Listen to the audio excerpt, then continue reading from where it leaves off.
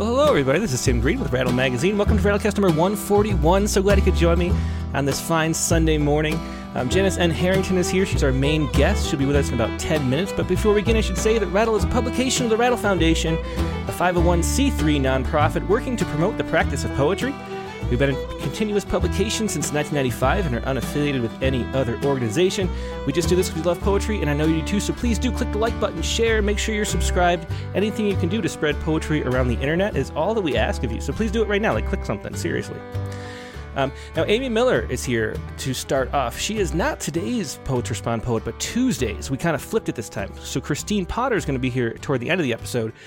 Amy Miller is here right now, and she has a poem that you haven't read yet. It's called The New Superstitions. And here she is, Amy Miller. Hey, Amy, how you doing? I'm good. It's very nice to be here. Thanks for having me today. Yeah, it's great to have you again. You were on the Rattlecast. If anyone wants to check a full show with you, I don't remember what number it was, but if you look through the rattle.com/rattlecast, it's on there somewhere in like the 100-ish or 80s-ish. I'm not sure where, but it's somewhere on there. So it's good to see you again. And you have this poem that we're going to be publishing on Tuesday called The New Superstitions. Do you want to explain what it was about? Sure. It was about a news story that just came out a few days ago that's about Bill Murray, the actor Bill Murray, who was just fired from the movie project that he's working on because of some inappropriate behavior, was all that the production company would say about it.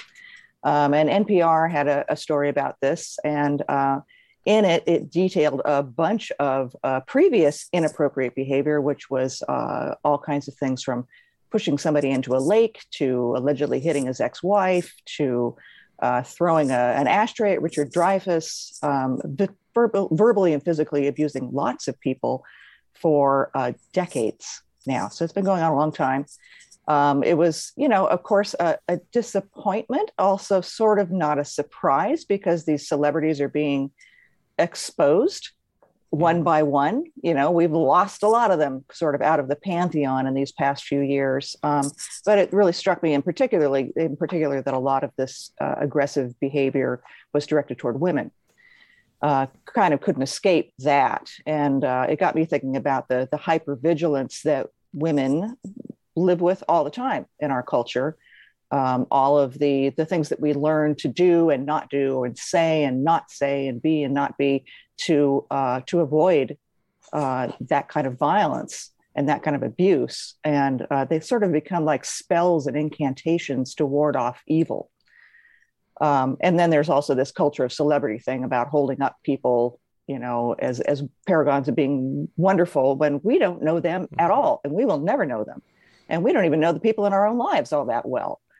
So there were a lot of layers kind of moving through this poem that sort of went off into some wild territory that I wasn't really expecting it to, but the subconscious sort of did the driving on this one. Yeah, it's one of those poems you could really tell that the freedom of movement. And those were the two things that I was thinking about a lot as reading it. It just brings up those two topics of, first of all, I thought Bill Murray was great. I was a Bill Murray fan. I thought he would, there's those anecdotes about him crashing parties and things, and he just seems like just a playful, fun person. And then, you just don't know people. You have no idea what they're really like. And then the other thing that made me think of was a really formative experience for me. I was walking home. I must have been like 16 or 17 years old. I was walking home from work. I worked at the grocery store at the time down the street. And there was a woman like struggling with her bags. It was like 9 o'clock at night. It was dark. And she was like, had all this stuff she was trying to carry. And I was just walking down the street. And I offered to help. And I saw like she was afraid of me. And that it never occurred to me what it would be like to be like, I was just being friendly and knowing that interaction exists, and that there's always that sense of caution that you have to, take, which I completely took for granted and had no idea about. And that just, taught me that I need to be careful about how I approach people and present myself, not to come across that way as much as I can. But anyway, so that reminded me of this too. That could have been one of the stanzas in this poem. But why don't you go ahead and read it? The New Superstitions. Okay. The New Superstitions. When the movie starts, cross yourself for all the nights and weekends lost by the long list of workers, for the ones who got sick and quit the business, who blew all their money on shrinks, for the one who got beaned by an ashtray thrown by the petulant star, Walking by a playground, throw bark over your left shoulder as you watch the little boy tease the girl, the budding man inside him rising like a fist. Wear your lucky slob clothing while you watch the movie of the man playing a slob, his sideways sneer like your own, while you crash daily into the obstacles of love and faith, while you try to balance a coffee in one hand and your childish expectations in the other, while holding in the fold of your belly a fear of being made a fool, of loving a photo of someone, or maybe an actual body living right there with you, who has always set off your alarms, but you choose to think they're only your own irrational blood pounding in your ears for no real reason. On the sidewalk, step over every doubt. You have no room for them. You are busy, and you want to like what you like and go to bed without a nagging thought that burrows in and wakes up your body at 2 a.m., whirring in the dark. Do not walk under the ladder of your friendly neighbor, who has always been too friendly, and damn it, you don't want to think that. You want to be stoned on kindness like a yoga teacher, but you also have caught him looking down from his upstairs window late at night while you're bringing in the trash can, and damn it, that's never felt right. If you break your car's side mirror, you'll get 7 years of some guy watching you eat your lunch as you sit in the safety of your 67 Cougar before you realize his face hasn't moved from his mirror and he's watching you steadily, sitting in his car in the next row in the lot, bouncing you off a 45-degree angle and making some motion you see just enough of to know.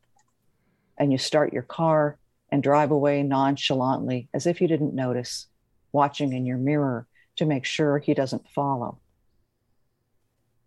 While you watch the movie, light incense to bring you back to yourself, to remind you that you are living here now, that the world has always had dickheads, that you are not sitting with one right now. And outside, a frog has started up croaking behind the hawthorn bush. And he's talking about sex and maybe some aggression, but you know exactly where he's coming from. And you're not a frog, so it's just a song, something that lulls you to sleep, as all lullabies are darker and more dangerous than you once believed. But even sleep is now something different, not entirely pure, but it has its pleasures, its emptying, its motionless beauty. Yeah, and that's going to be Tuesday's poem. That is The New Superstitions by Amy Miller. And Amy, you mentioned in the email that you were that you've been writing a lot for National Poetry Month. So can you just explain a little bit what that's like? Are you doing a poem a day? Yeah. I've been doing this for about 10 years, which I thought was nutty at the start. I do it with a group of people. There are about 15 regulars who write all the time. That we're all over the country. We have a private Facebook group that we write in, so that only we can see the poems and they're not considered published, and in their very first drafting or whatever. So we really bond over that. Mm-hmm. And I've come to rely on that and another 30-day writing marathon, which is the Postcard Poetry Fest in August. Mm-hmm. They both generate a lot of material for me. I do a lot of writing during those times, and so I have a lot of drafts to work on for the rest of the year. Mm-hmm. I'm a little irregular in my habits otherwise and very undisciplined about writing. And these are like the 2 times of the year when I'm pretty disciplined. I've been a little sloppy this April. This has been kind of a lumpy month, but I've only missed about 4 days or so. That's not too bad. We're at the 24th. So yeah, pretty good. Looking good. Awesome. Well, thanks. I'm so glad you could write and share this poem. A really, really great one. And so glad you could join us today. Thank you. Really glad to be here. Yep. Take care. This is Amy Miller. And we're going to take a quick break and go to today's main guest, Janice N. Harrington. So I'm going to put up the bumper and some splash music, and I'll be right back in just a moment.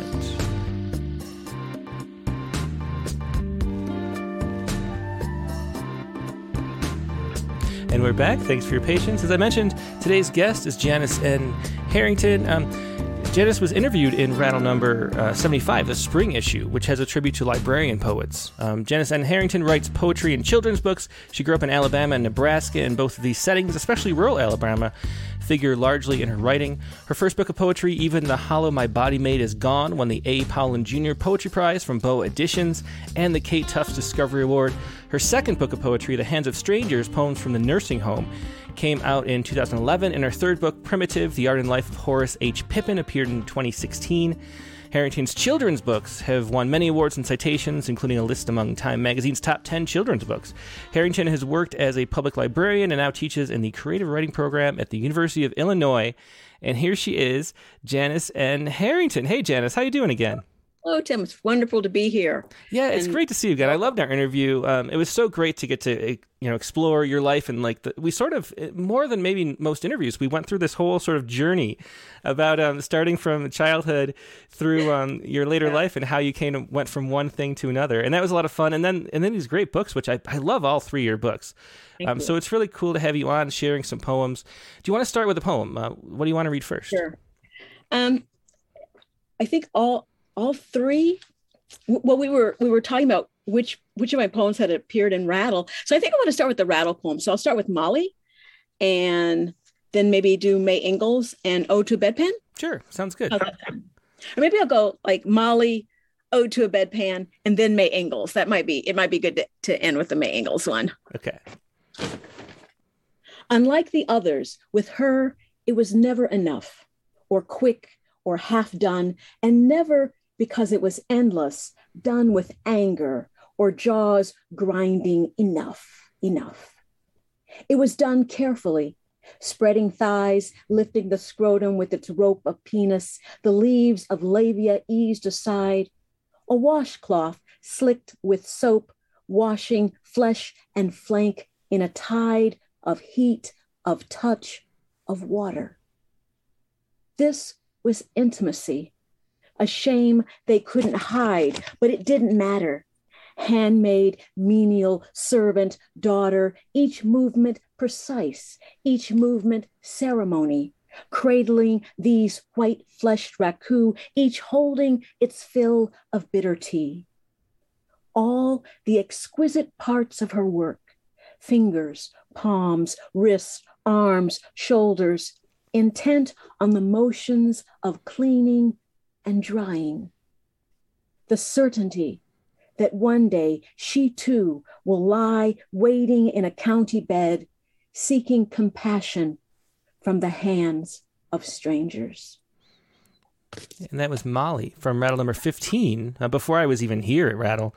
And that's also from your book, Hands of Strangers. Right. And the title comes from the last line in that poem. It's always cool, maybe if you don't know, as an editor, it's always cool to say, oh, we got the title poem.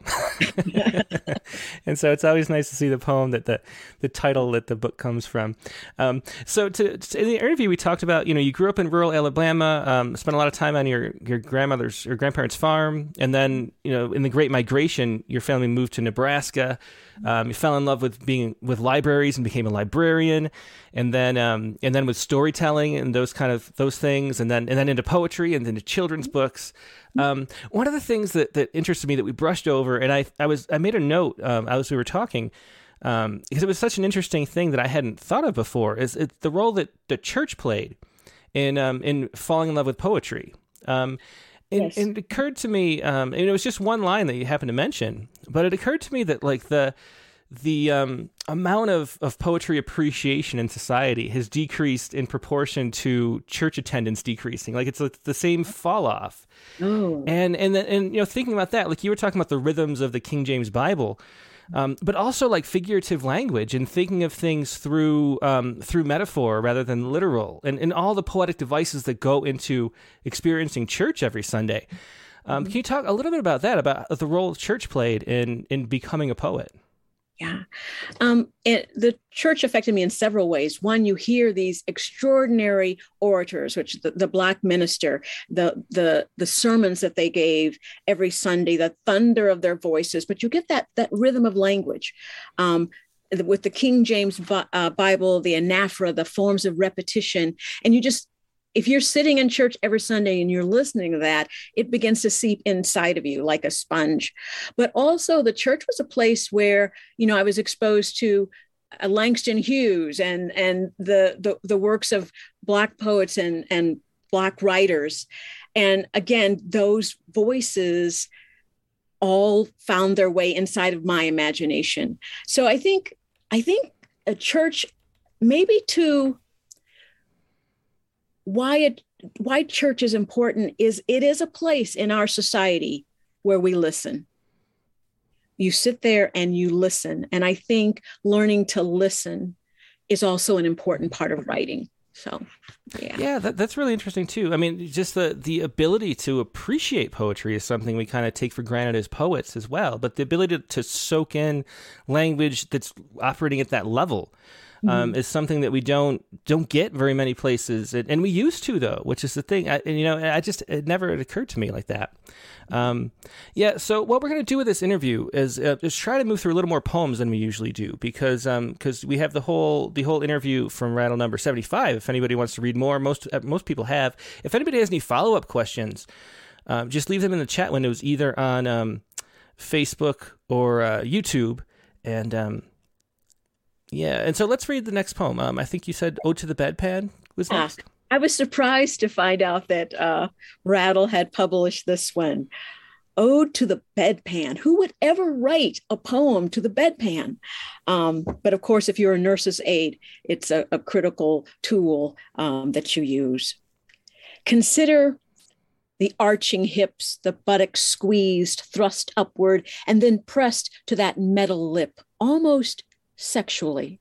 Consider the bedpan, shit bucket, night bowl, hat, its adaptable demeanor, saddled, slipper-shaped, sloped, enameled, plastic, antique porcelain, disposable, yellow to match the pitcher and the plastic glass, spoon-colored or blue, the fateful servant who bears away the human order, its stench and its dye-free tissues.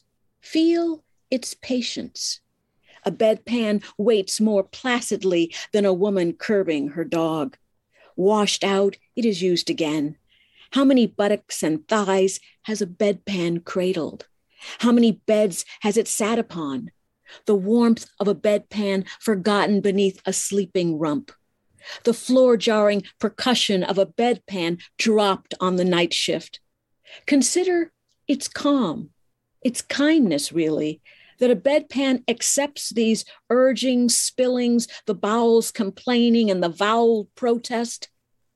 It does the job assigned to it. Thigh, buttocks, hip, the hand that takes it away. Embarrassment, it's all the same. Shame, yes, but that too is easily sluiced, nothing that anyone should keep or have to sleep with. Bedpans do not judge us. They are a measure of humility, a scoop, a shovel, a gutter, a necessary plumbing, the celebrant of hierarchy and the social order, pleased to be lifted by darker hands, paid the minimum wage. Yeah, that's a beautiful poem, Ode to the Bedpan. That's from Rattle number 31, and again, The Hands of Strangers. And so this was a phase in your life where how many years was it that you worked? I worked my way through college as a nurse's aide. So we're talking the late 70s. And that experience for me at that time was profound because I was young. My mother had worked as a nurse's aide, and also my sister as an aide, and also a hospice in hospice care. So I had their stories to draw upon, as well as the stories of the women that I worked with. But the experience of working in a nursing home, I had never, even in my own family, I hadn't experienced death. I'd never gone to a funeral. And so the first deaths that I saw directly were in a nursing home. Seeing what happens to the human body as it ages when you're young is shocking to the imagination. So all of those things came to be in this book. But the big question for me when I was working on the book, because it was difficult to write, I was struggling with, why am I writing this, what to write, what to include, what not to include. It finally, because I found a diary entry. When I found this entry, May Ingalls died yesterday. No family, no friends, no possessions, just a room provided by the county. No pastor, no nurse, no anything. No one, no book will ever give her a sentence.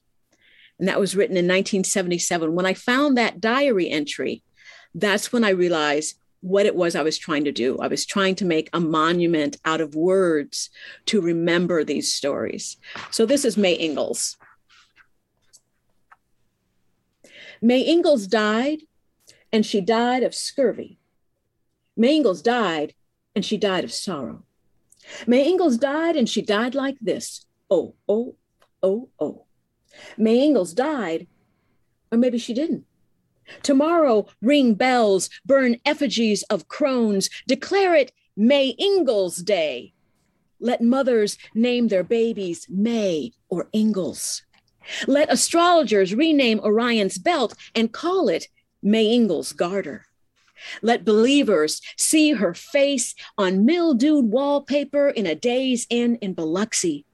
Let biologists name a newly discovered orchid May Ingalls, or a moth, or a deep-sea squid not seen since the Pliocene era. Let poets write in the form of May Ingalls, small and plain and common. May you travel with 30 other pilgrims to find her grave, but not finding it, may you open a boutique to sell May Ingalls memorabilia and sack lunches to tourists who want to lie in the county bed where May Ingalls died. May you live out your days as happy as May Ingalls. May you whisper before pressing your tongue against the slope of your beloved's neck, May Ingalls. Oh, May Ingalls.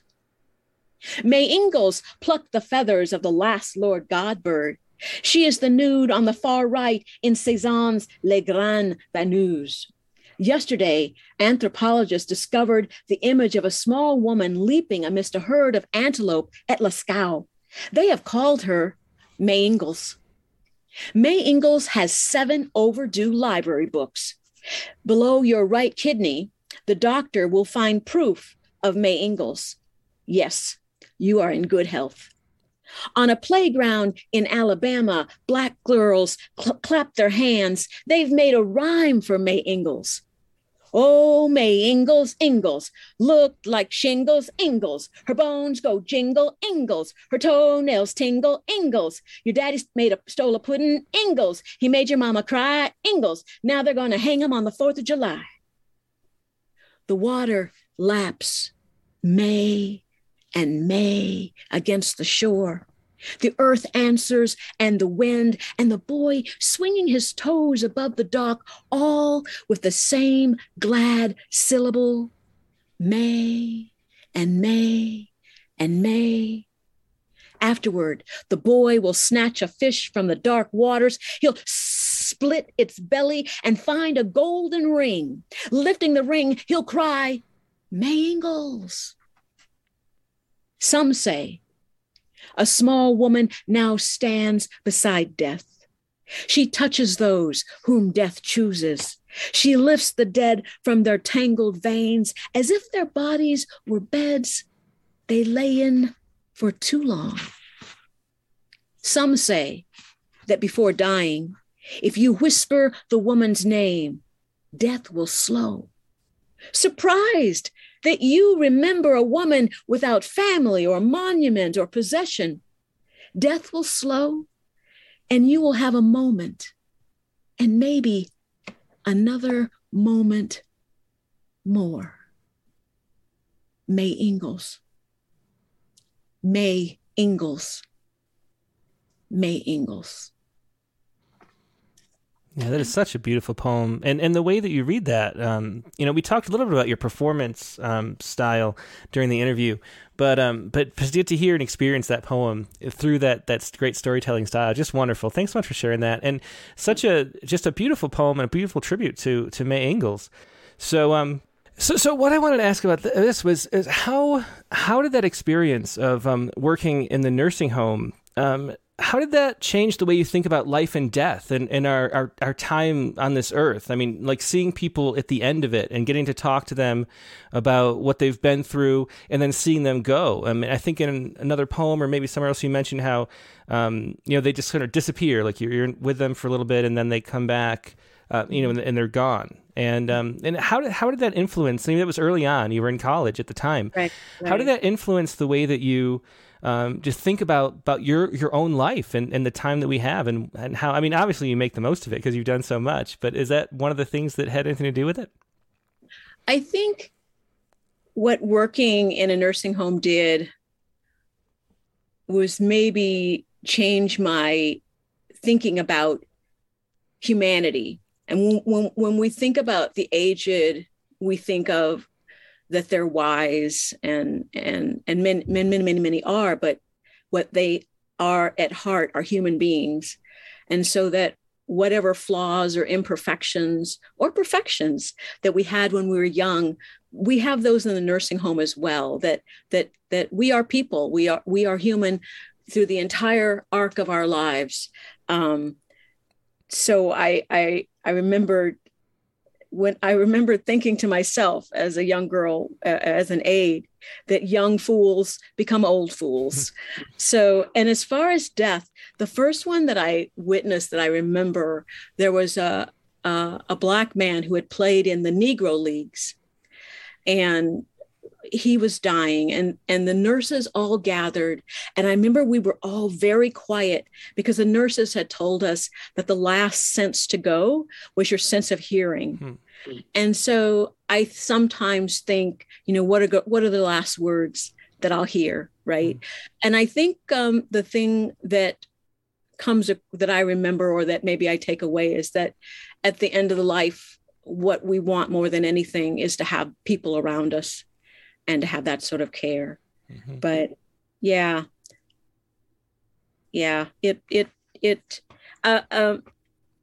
nursing home is just a wonderful microscope for finding out who we are as human beings and how dependent we are on each other and how much we need each other's empathy. And that we're all going to be in that same position one day, right? So that's it. Should I read something from Even the Hollow? Yeah, sure. Why don't we do that? Being a poet, I was naturally like going, I don't want to do the poems I gave him. But then I realized you don't have the text for them, so I have to keep to these. I'm going to read What There Was first. And then can I read, I'm going to read Ash, but could I read the Robert Hayden poem that inspired it before I read it? Yeah, read whatever you want. That'd be great. Okay, here's What There Was. And this came about because I found a quote somewhere that said, we never, ever see a tree. And I'm like, what do you mean we don't see trees? I see trees all the time. And it said that we see oaks, we see willows, we see sugar maples, but we don't see trees. And it just made me realize that I've been sort of going through the world blind. And so this poem was, okay, open your eyes. There weren't trees. So what were there? Here we go. What there was: pine, catalpa, pin oak, persimmon, but not tree. Hummingbird, hoot owl, martin, crow, but not bird. Canis, honeysuckle, coxcomb, rose, but not flower. Wood smoke, corn, dust, outhouse, but not stench. A spider spinning in a rain barrel, the silver dipper by the back porch, tadpoles shimming against a concrete bank, but not silence. A cotton row, a bucket lowered into a well, a red dirt road, a winging crow, but not distance. A rooster crowing, cows lowing in the evening, wasp humming beneath the eaves, hounds baying, hot grease, but not music. My mother running away at 15. My grandmother lifting a truck to save a life, an uncle at Pearl Harbor, Webster sitting at the back of the bus when he looked as white as they did, but not stories. The entrails of a slaughtered sow, the child born with a goat's face, The cousin laid on a railroad track, the fire that burned it all, but not death. This poem, a snuff tin sated with the hair of all our dead, my mother's nighttime talks with her dead father, my great-grandmother's clothes, passed down, but not memory. And that was What There Was from Even the Hollow My Body Made Is Gone, which is one of the best titles I've ever come across in a book. I love that title. So you wanted to read a Robert Hayden poem too? Mm-hmm. Mm-hmm. And what is that? I'll see if I can find it online. This is Those Winter Sundays. Oh, of course. Yeah. Okay. Yeah. Which is the best poem in the whole wide world. It really is. It's one of the best poems ever. Okay, coming up from, this is from the Poetry Foundation website, which is always great, of course. They have such a great archive. It's a magnificent resource. Yeah. Okay, so I have it up on screen if you want to start by reading that. Those Winter Sundays. Sundays, too, my father got up early and put his clothes on in the blue-black cold.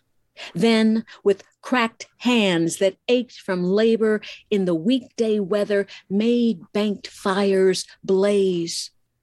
No one ever thanked him. I'd wake and hear the coal splintering, breaking. When the rooms were warm, he'd call, and slowly I would rise and dress, fearing the chronic angers of that house. Speaking indifferently to him who had driven out the cold and polished my good shoes as well. What did I know? What did I know of love's austere and lonely offices? So it was in response to that poem, which I've always loved. I thought about my mother and myself when we were younger, and this poem is Ash. And the setting is Vernon, Alabama, 1961. I think about that winter in Vernon when it was just the two of us and cold, and December sifted snow over the red doughboards of yard and roof. And you made the terrible pilgrimage each night in bare feet from bed to stove to stoke its embers and add the meager coals. Afterwards, you shivered across the linoleum, across its worn and cinder-bitten roses. Do I remember you leaping from petal to petal, your sallow feet shining like beacons? I don't know. It was long ago. But I know you climbed beneath the sheets and, opening your shirt, placed my hands against your belly. We lay banked beside each other, unmoving, asleep in a house as slanted as a cant of snow. Where we were Webster's gal and her baby girl. Where we waited for the colored serviceman who belonged to us, until waiting was also winter, a weather we knew.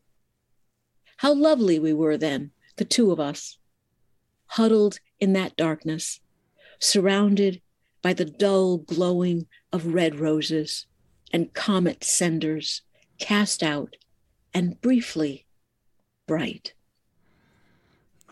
Another beautiful poem, that was Ash. And the thing that I always think of reading your poems is just the importance of storytelling and saving our histories, and the way the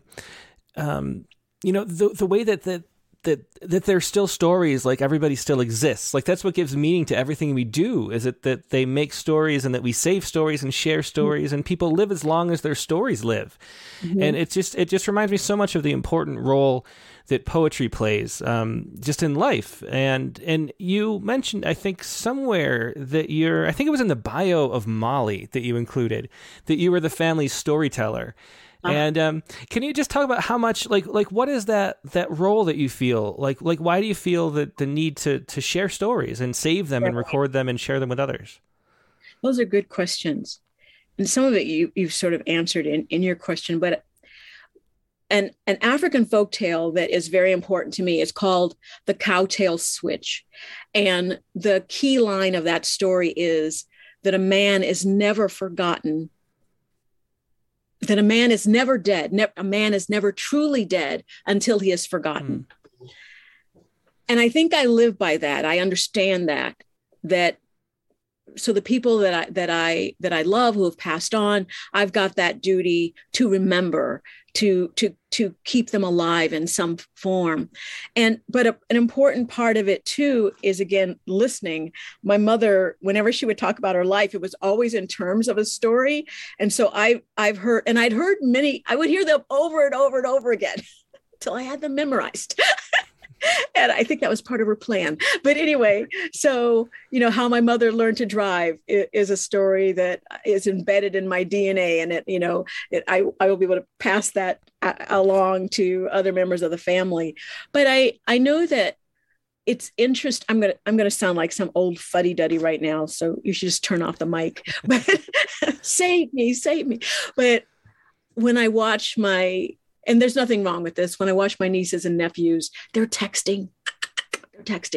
And I'm always struck by how difficult it is to actually pick up a phone and hear another human voice, that they prefer the texting. And so getting together where you can talk and share stories, those family occasions, those are vital, because that's where we find our stories. That's where we hear them.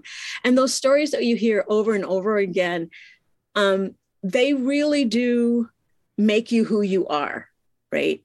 I wish I had time to tell you the story of how my mother learned to drive. Then you would understand a lot about. I don't know. We could hear it. We're in no rush. No. But so language is important, but also I think I'm getting off topic here a little bit. But I had the opportunity to hear an amazing storyteller from Africa. And I'm sorry, I know Africa is a big, gigantic continent. I cannot identify the country, and I can't even remember his name. It was years ago. But I remember when he was telling, and it was at the National Festival, so many people got up and left because he was telling at a slow pace. And it wasn't that, bells and whistles and fireworks going off every 5 seconds, and people were leaving. And I didn't leave. I waited, and I just kept listening. And I realized what I had to change was how I was listening. I had to slow myself down and listen. And I think that's the other importance of stories, of language, and of poems, a way to slow us down and make us attend to another human being. And that is a skill that I think many people have lost. And there's some value in getting it back again. Now, that was awful. Oh gosh, I'll be drummed off the planet for sure. Okay, you're so bad. No, that wasn't awful. That was great. I'm not doing any more podcasts. No, it's great. It's wonderful. And I was just thinking about how, it's true that as we text more and we become more just in our own little bubble, we've lost so much of what poetry gives us. It's not just losing church and not hearing those rhythms, but it's losing family conversations and losing just that human interaction. And maybe, poetry has even more value and importance as we move forward, because we're having less and less of that in our regular lives. Yeah, right. The beauty of language, the beauty of contact, the beauty of looking into somebody else's eyes, of listening and what that means. I mean, we're at our most human together, and anything that brings us together to do that is good stuff. Okay, the line is Slack, and this is a poem. I don't think I've ever read it in any reading before, so it's great to get a chance to read this. The line is Slack. I know tonight what I've always known, remembering when she walked beside his long swing of legs before dawn, before the cast iron clatter or the rooster's stuttered roll. The two of them together in the darkness, and how she told it. Muslin mist rising from the cotton rows. The moon, a lye-washed sheet, and from the boughs of pine and pin oak, the owl's lonely mourn. Woo-hoo, woo-hoo. The two of them, these best beloved, father and daughter, walking hand in hand. Her daddy, a tall yellow man, gleaming in the moonlight with weathered hat and tar-trimmed fingers, wearing overalls and good strong boots. carrying bucket and lantern, waking her to go with him down to the bottom to check the lines and lift the nets. In the chilling dark, through barnyard, under barbed wire, past the huge pasture gate and the lullaby of cows, over a log bridge, they walked together, lantern held high beside the riverbank, musky damp, and the night's psalm, bullfrogs, mosquitoes, water giggled by the fins of fish and bump, bump, bump against the log, the breathless heaving of catfish trying to escape. She watches her daddy's big hands pull and pulling, raising the poles, reeling the line and the night's bounty. Maybe lamp eels writhing like snakes, maybe luminous bellied catfish, perch, turtle, or frogs dead and dangled. Afterwards, beside the bank, her father's silence. The two of them sitting in the blue, black quiet, waiting. Dawn flares at last like the end of a cigarette. Maybe she looks at him, her daddy, and knows that she loves him, that what he raises from dark water is not fish or eel, but some heavy part of the future when he is not there. At the end of a long line, her heart beats and hangs like a dangled bait, held out to the eternal, to the darkness, to these heavy waters, knowing that something will reach for her, that she'll be consumed. Yeah, that was great. That was The Line is Slack. And what book was that from? That was Even the Hollow My Body Made Is Gone. Okay. Yeah.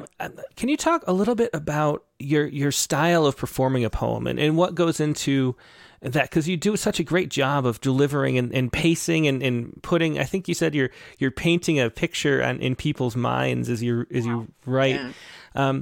And it's one of the things that poets, I think, a lot of them could do better, because and myself included, I'm terrible at doing readings. Like, I read too fast. Like, in my head, everything is really sped up, and I don't go at a good pace for the poems being received, maybe because it's the pace that's in my head instead. And so what do you recommend? Is there some advice you could give to poets to give better readings? Well, everybody's going to have their own style and their own voice, and you want to do you. For me, I am trying to paint a picture in the imaginations of someone who they don't see what I see. They don't know what I know. And I also know that they need time to form those pictures. And so that guides my pacing a little bit, to give people that time to think about that I'm painting scenes and what's in that scene. Also, I try to use my voice, not so much I'd say today, but just a little bit to show the emotional tone of what I'm reading, so that they're not. I try to get those emotions across with my voice. So, and otherwise, I think it's practice. Mm-hmm. I think it's practice. Just get out there, read your poems, and I've always loved hearing words read aloud and reading words myself aloud. And I think if you come at it from that love of hearing words, you'll be great. So it's like when you're in church and someone's reading the words of the Bible, I think you should read that beautifully. You should put your whole heart and soul into it. So I think I feel the same way about a poem, that these are the words of, Emily Dickinson or Robert Hayden or Gwendolyn Brooks, and to bring the attention to them that they deserved, and to show readers your own pleasure in those words. So I don't know if that's helpful. Practice. Yeah, I think there's a way that we don't think of our own voice as like a tool. Like, we think of all the tools of writing and craft and things like that. But it's its own medium and its own it has its own systems and things you have to do. Yeah. its own art form. I think that's what's been lost. I mean, as poets, we all know the polishing and the revising and the blood and sweat that goes into writing a poem, but delivering it to an audience, that is an art in and of itself. And it's sort of one that we don't pay attention to. And we should. And we should. And I go out and listen to as many people who are delivering, whether it's speeches or reading passages from books or reading poems. Watch what they do, what works, why did it work, and try to start doing those things yourself. Mm-hmm. But just fall in love with words, like poets do. Just fall in love with them, but also fall in love with how they sound. And I think also, because I use my voice to help me edit my own work, it's like one of the stages I go through that could also account for it, that I'm paying attention to that. So yeah, I think that's great advice. And I'm reading this afternoon at the Poppy Festival in Lancaster, California. So I'm going to try to think of these things and use your advice, because it's something that I should get better at, just myself and everybody, really. I mean, it's as important, especially as we move to this sort of more oral and audio and visual landscape, where it's really easy to do podcasts and live streams like we're doing right now. The ability to perform your poems well is something that's really worth practicing and getting better at, I think. Lock yourself in the bathroom, stare at your mirror, and just read your poem to your face. That'll do it. Okay, I've got Primitive, which is about Horace H. Pippin. Should we go to that way? Yeah, let's do that. Yeah. Well, the audience will probably want to know who the heck Horace H. Pippin was. He was an artist, a Black artist of the 20s and 30s. He fought in World War I. He was a war hero. He left the war with a severely injured shoulder. For a while, he couldn't lift. Well, for all of his life, he really couldn't lift that arm higher than shoulder high. It gave him pain for his whole life. He'd always loved art. He'd always drawn, even as a kid. When he came home out of the war, the other thing that he did that's really, really significant is he left us the only visual record of World War I, drawn, painted by an African-American soldier. And so that's a key part of his biography. But when he came home, what we would realize today is he suffered from post-traumatic stress syndrome. He suffered from depressions and blue spells.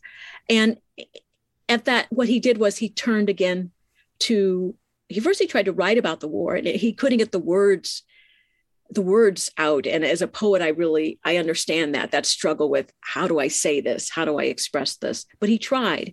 And then finally, he discovered his voice when he began to draw pictures of the war. And so this book is about his life and about his art and how he became a major Black folk artist of the 20s, 30s. Okay, I'm going to start with Finding the Words, because I think this is one where, when I look at what I do as a poet and what he tried to do, first trying to write about the war, how I see that struggle that I share with him. And so I feel very sympathetic. Finding the Words. And what he's trying to do, I mean, if you had to describe war, what words would you use, right? So that's what he's looking at. Finding the Words.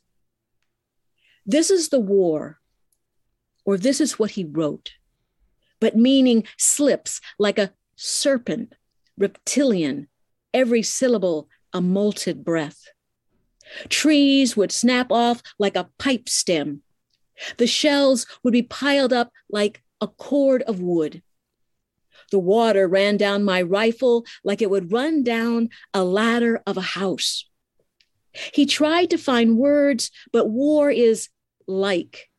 War is seems and as if, a hard language, apt his broken syntax, apt his errant spelling. It were in pieces and you could not make them out. There were two men in it and they looked like mush. I could hear them shells bursting back of me and they would sound like thunder. Soldiers, Black men, lowly things, belly walkers, creepers. We would stick to the shell hole like a serpent. Serpents. without hands to stall their movement onward, without fingers to petition, tighten into fist, or count the buddies gone, lost, left to rot. I could not do anything, he said. Word serpents, their constricting friction in the throat, their cruel venom. So when I was reading his war diaries, which you can find online through the Smithsonian Institute, so you can read what he tried to write when he got back from the war.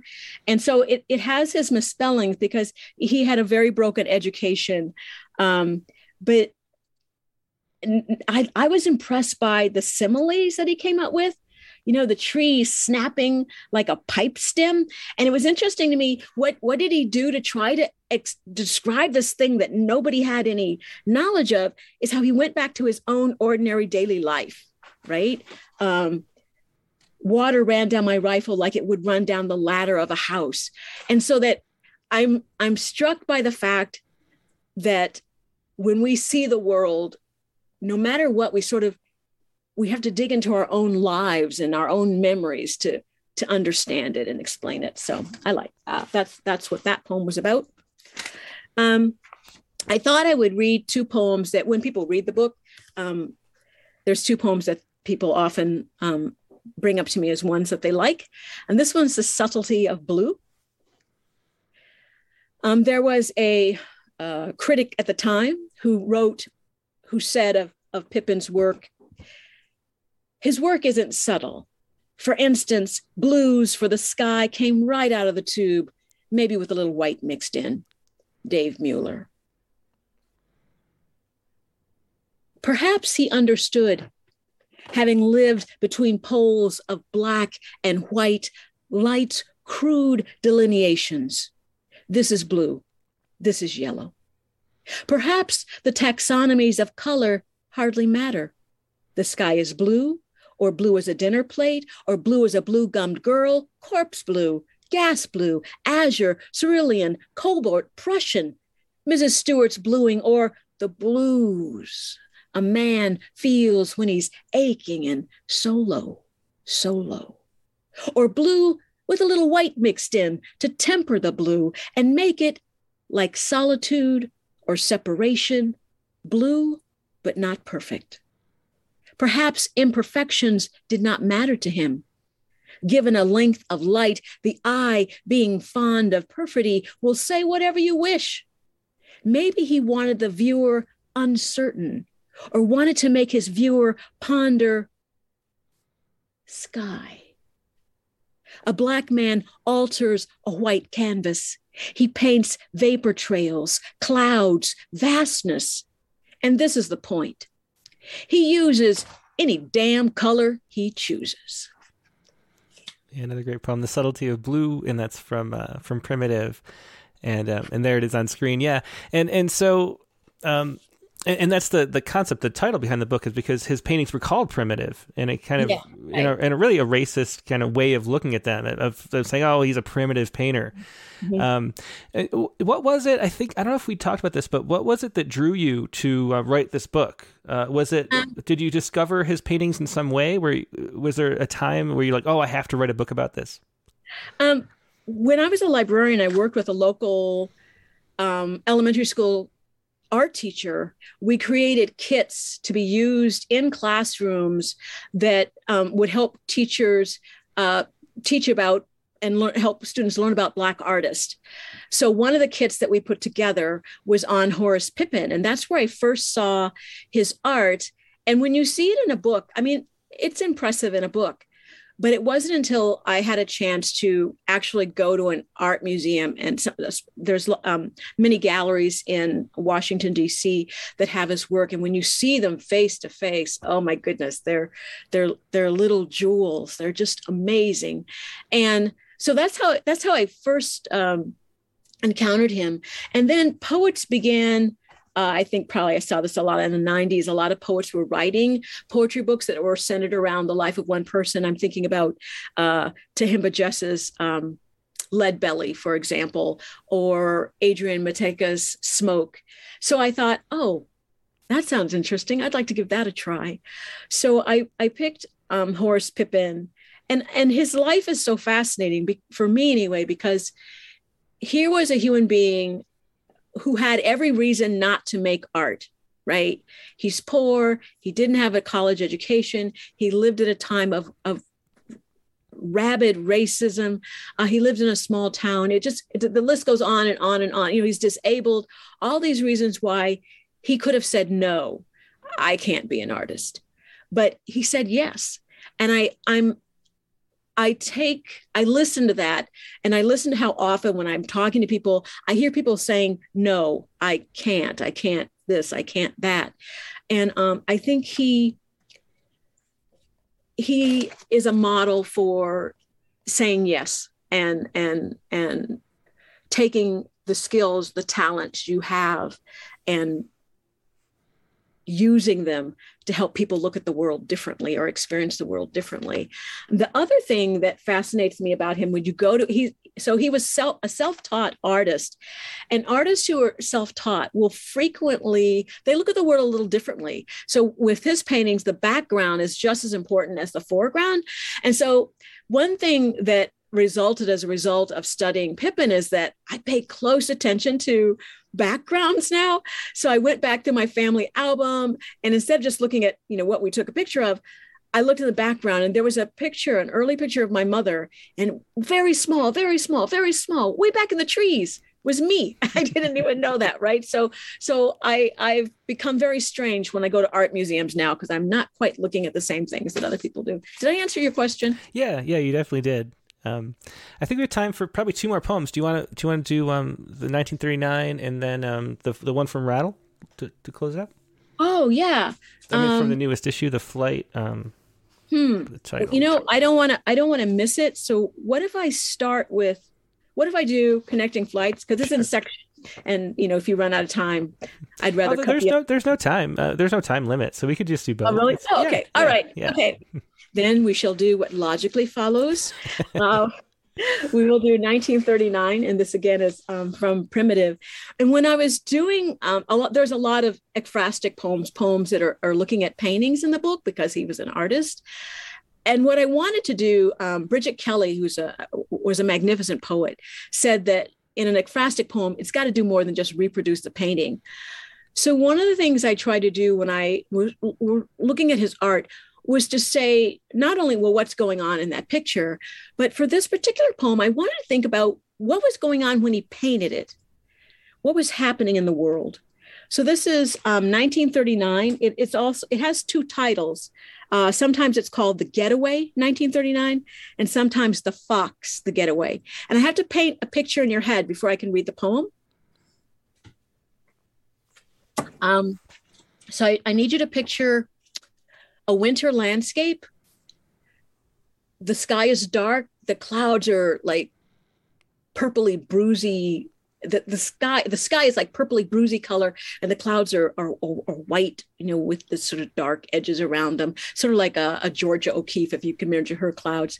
And then there's a field of snow with a creek running through it jaggedly, and there's a fox running beside the creek, and he's got a hen dangling from its mouth. All right. Try to ignore the connections between the invasion of Poland, a sorceress crushed beside the curb of a yellow brick road, and a 1939 painting by a Negro folk artist of an escaping fox.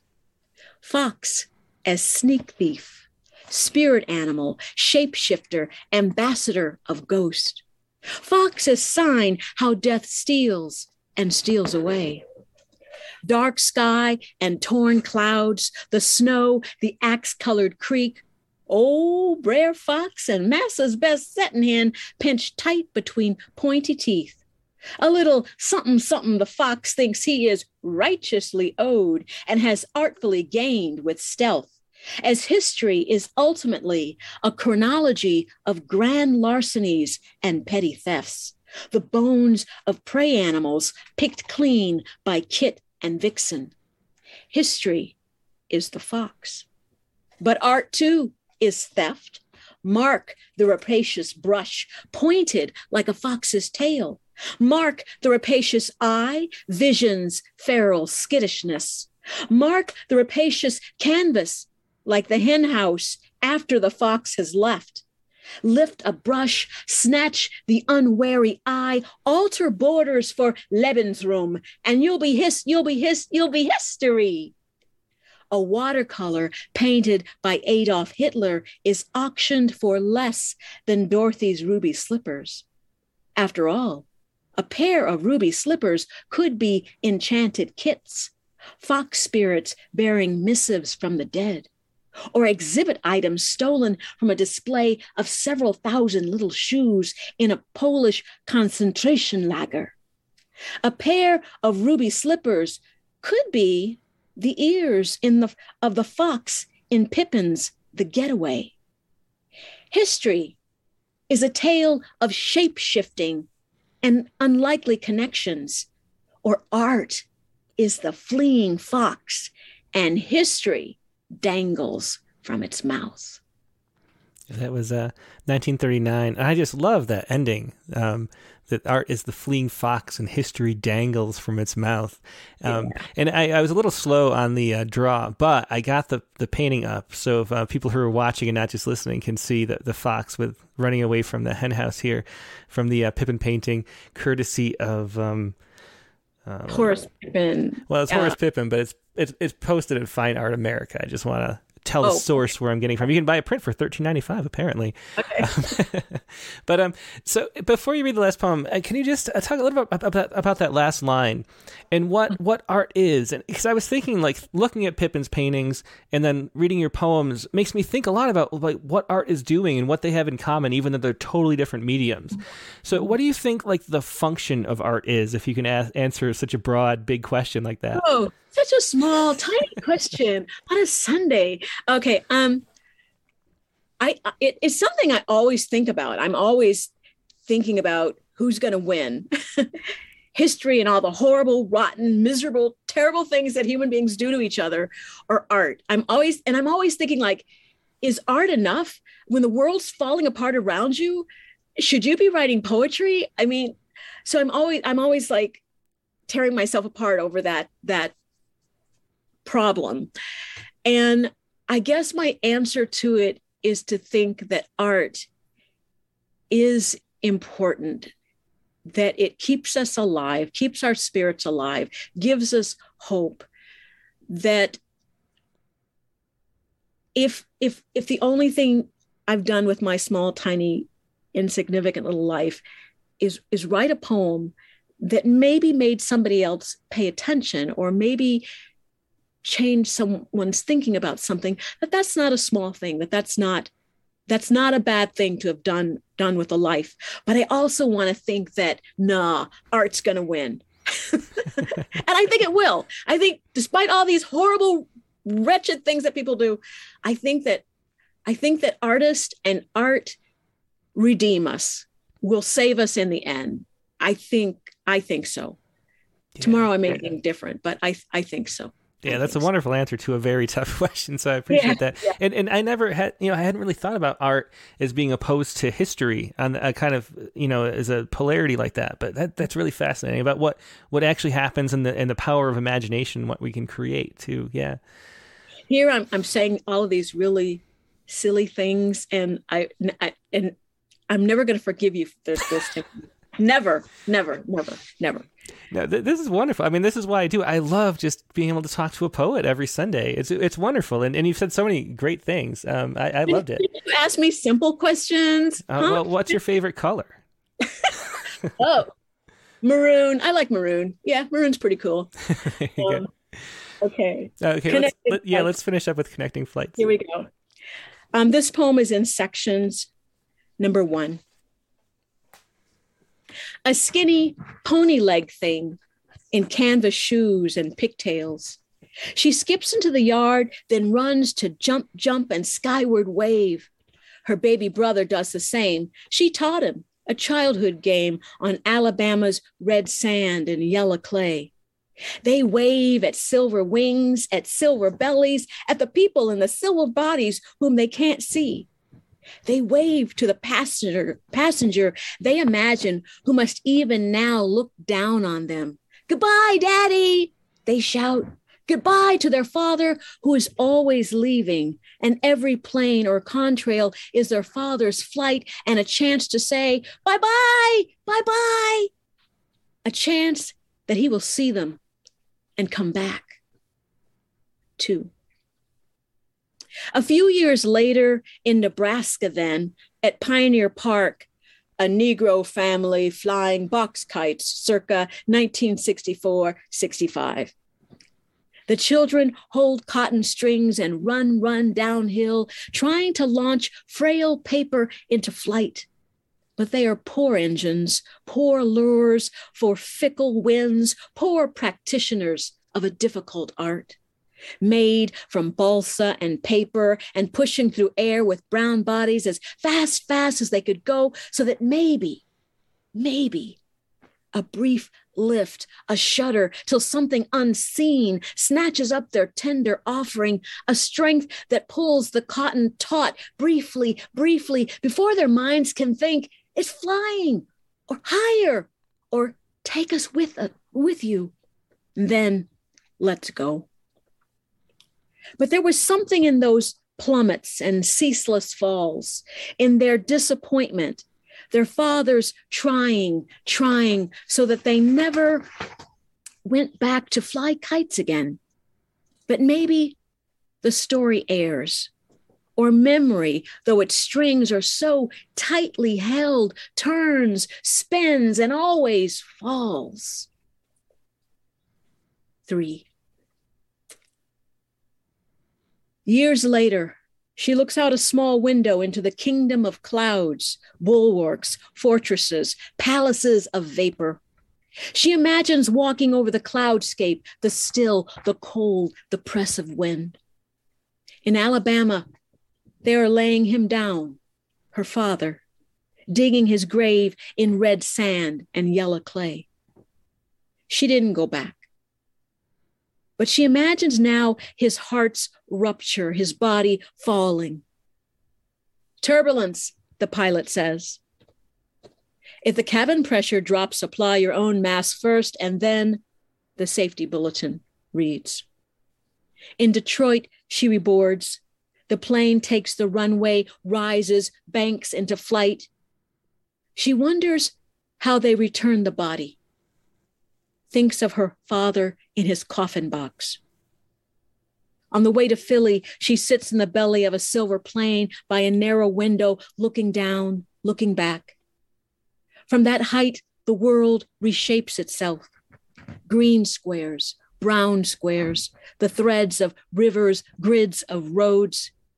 She knows he never saw them waving, flinging their bodies up as high as they could, trying every time to reach him. Yeah, just a wonderful poem again. Janice Harrington, thanks so much for being a guest. Love your work. Love talking to you. It was really wonderful, and so glad that you could take the time. Thank you. Thank you. Okay, we are going to go to a quick break and then do the open lines. But once again, that was Janice Harrington, and her website is janiceharrington.com if you want to check out these books. The ones we were looking at were all 3 of her books. She was reading from Even the Hollow My Body Made Is Gone, which is the one that won the A. Pellin Jr. Poetry Prize from Bow Editions and the Kate Tufts Discovery Award. Then her second book of poetry is The Hands of Strangers, about working in the nursing home. And then the last book, which I just love. I love a biography through poetry. It's such a cool way to do it. And it's just great to see, amazing to see someone's whole life and such an interesting life told that way. And that was the book Primitive, The Art and Life of Horace H. Pippin. So check all those out at janiceharrington.com, without the N, janiceharrington.com. Okay, so we are going to put up the Zoom link, and then we'll open up the open lines and see what everyone has to share today. The Zoom links are deployed, so join me on Zoom. And I'm going to put up a little bit of music, and I will be right back in just a moment.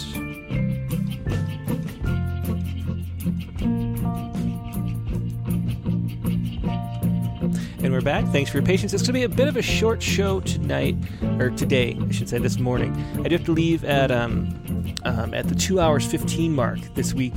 So, and we're going to go to about the end of the hour. So we have about 45 minutes, and then Christine Potter is going to be here to close out the show. Today's poet, with that wonderfully moving poem. What was it called? It was called, I Want to Love the World. That was today's poem with Christine Potter. We'll have her at the, I guess you'd say, the top of the hour. But until then, we have open lines. And let's start with a first-time caller. Quinn Bailey is here. Hey, Quinn. Hey, Tim. Nice to see you. Yeah, great to see you. So where are you calling from? It's nice to have a first-time caller on first. Where are you calling from? I'm calling from Seattle, Washington. Very cool. And I have the Otters One Night here. Yes. Is there anything you want to say about the poem before you read it? This is a poem. It's not from the prompt, but it actually sprung from an experience during, like, early on in the pandemic. I moved back home to a little island that I lived on, and everything was shut down. And it was just amazing how the animals were coming out. Like, there was no boats on the water, no nothing. And I would just go down and see these otters every day. So kind of came out of that experience. Yeah, it was interesting how that happened here. There were, in our small town up in the woods, there was, the rabbits just exploded. There were so many rabbits that year. Right. And I don't even know, there was no difference. So, like, everybody still lives here, and there's no, like, there's not, especially in the summer and spring when it's not ski season, there's no influx of tourists or anything. That was like nothing seemed like it was different, but the rabbits were just, they changed. Yeah. So they knew somehow that it was a little more safe to come out, I guess. I don't know. Yeah. It's inspiring to see how quickly the natural world can come back if we just give it a little space. Yeah, for sure. Doesn't take much time at all. Okay. So the Otters One Night, go ahead. Whenever you're ready, put it on screen for everybody at home. Thanks. The otters one night. They came from the salty purr of the ocean like slick eel dreams. A mother and two pups moving up the shaggy rocks to drink from the stream that lopes here down the mountain to meet them. Three whiskered chins resting together on the smooth pebbles, their rough tongues like dogs greedily lapping away the stiffness of salt. To look away is to lose them, and of course I do, when at the mother's single soft bark, they sidle back down the gray scales of night and into the water, like oil meeting oil, like dark furry needles piercing again the salt black ocean of fabric. We may meet someday, you and I, and we may even talk about things that matter and let our masks slip a little. But who I am really is still on that dock, watching those tender dreams slide into the shining water. Oh, that was great. I love the image of the Otters One Night. Beautiful poem. Thanks so much for sharing that and joining us. Yeah, thanks. Yeah, take care. Let's go to Nivedita. Hello. Hey, Nivi, how you doing? Hey, Tim. I'm doing great, thank you. How about you? I'm doing great. It's good to see you. It's been a little bit.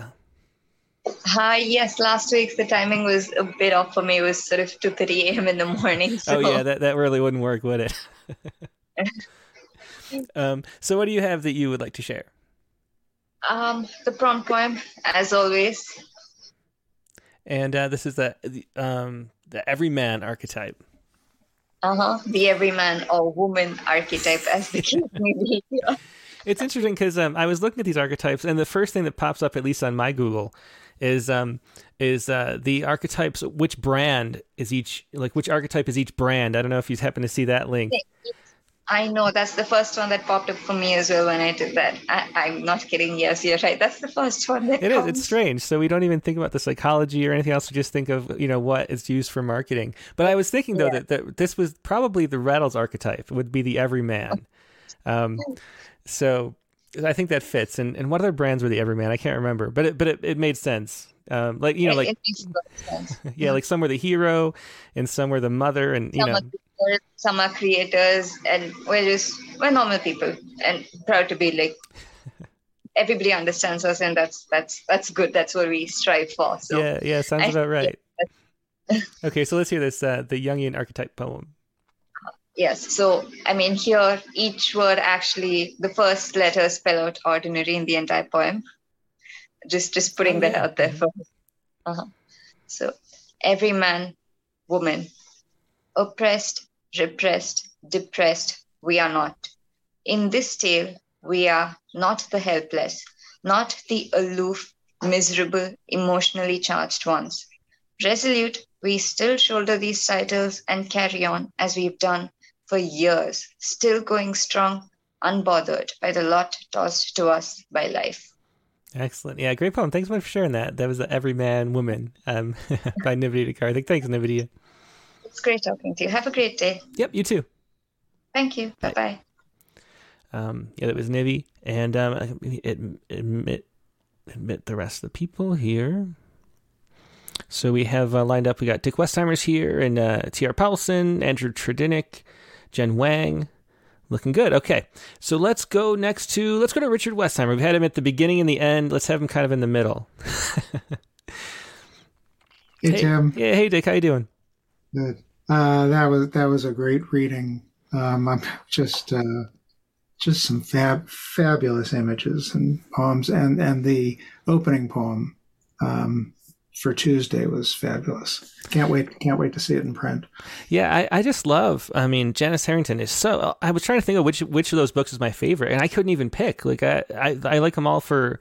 I mean, they're just such great storytelling, and they all have something that they're about too, which makes really great reading experience. I love the Primitive book especially, I guess. Good stuff. One or two today. I think let's see. We have about 10 people. Let's just stick to one because I do have to leave a little early. So which one would you prefer? I'll do my. I'll take a chance on a one I knocked off this morning with the archetype poem. Okay. Go ahead. Yeah. So I didn't know where it was going, and I didn't actually start off with an archetype in mind, but it made me think of this experience I had with my friend, which you'll see later on in the poem, and then I just started throwing in other archetypes as the poem went on, and then titled it The Orphan Archetype. Ralphie was a bit old to be called Ralphie, but I'd known him since his mom was alive, when he and I were little boys. And though I felt sorry for him back when she died, he was still Ralphie, and so long as we got to play, I was okay.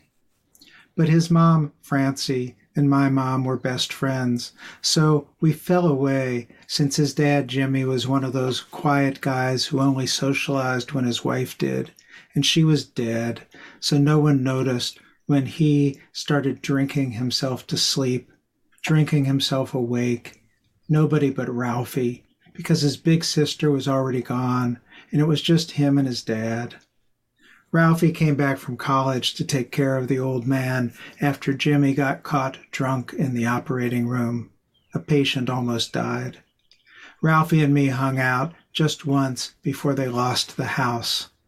But we had a good time sitting around downstairs while his dad sloshed in front of the test pattern upstairs.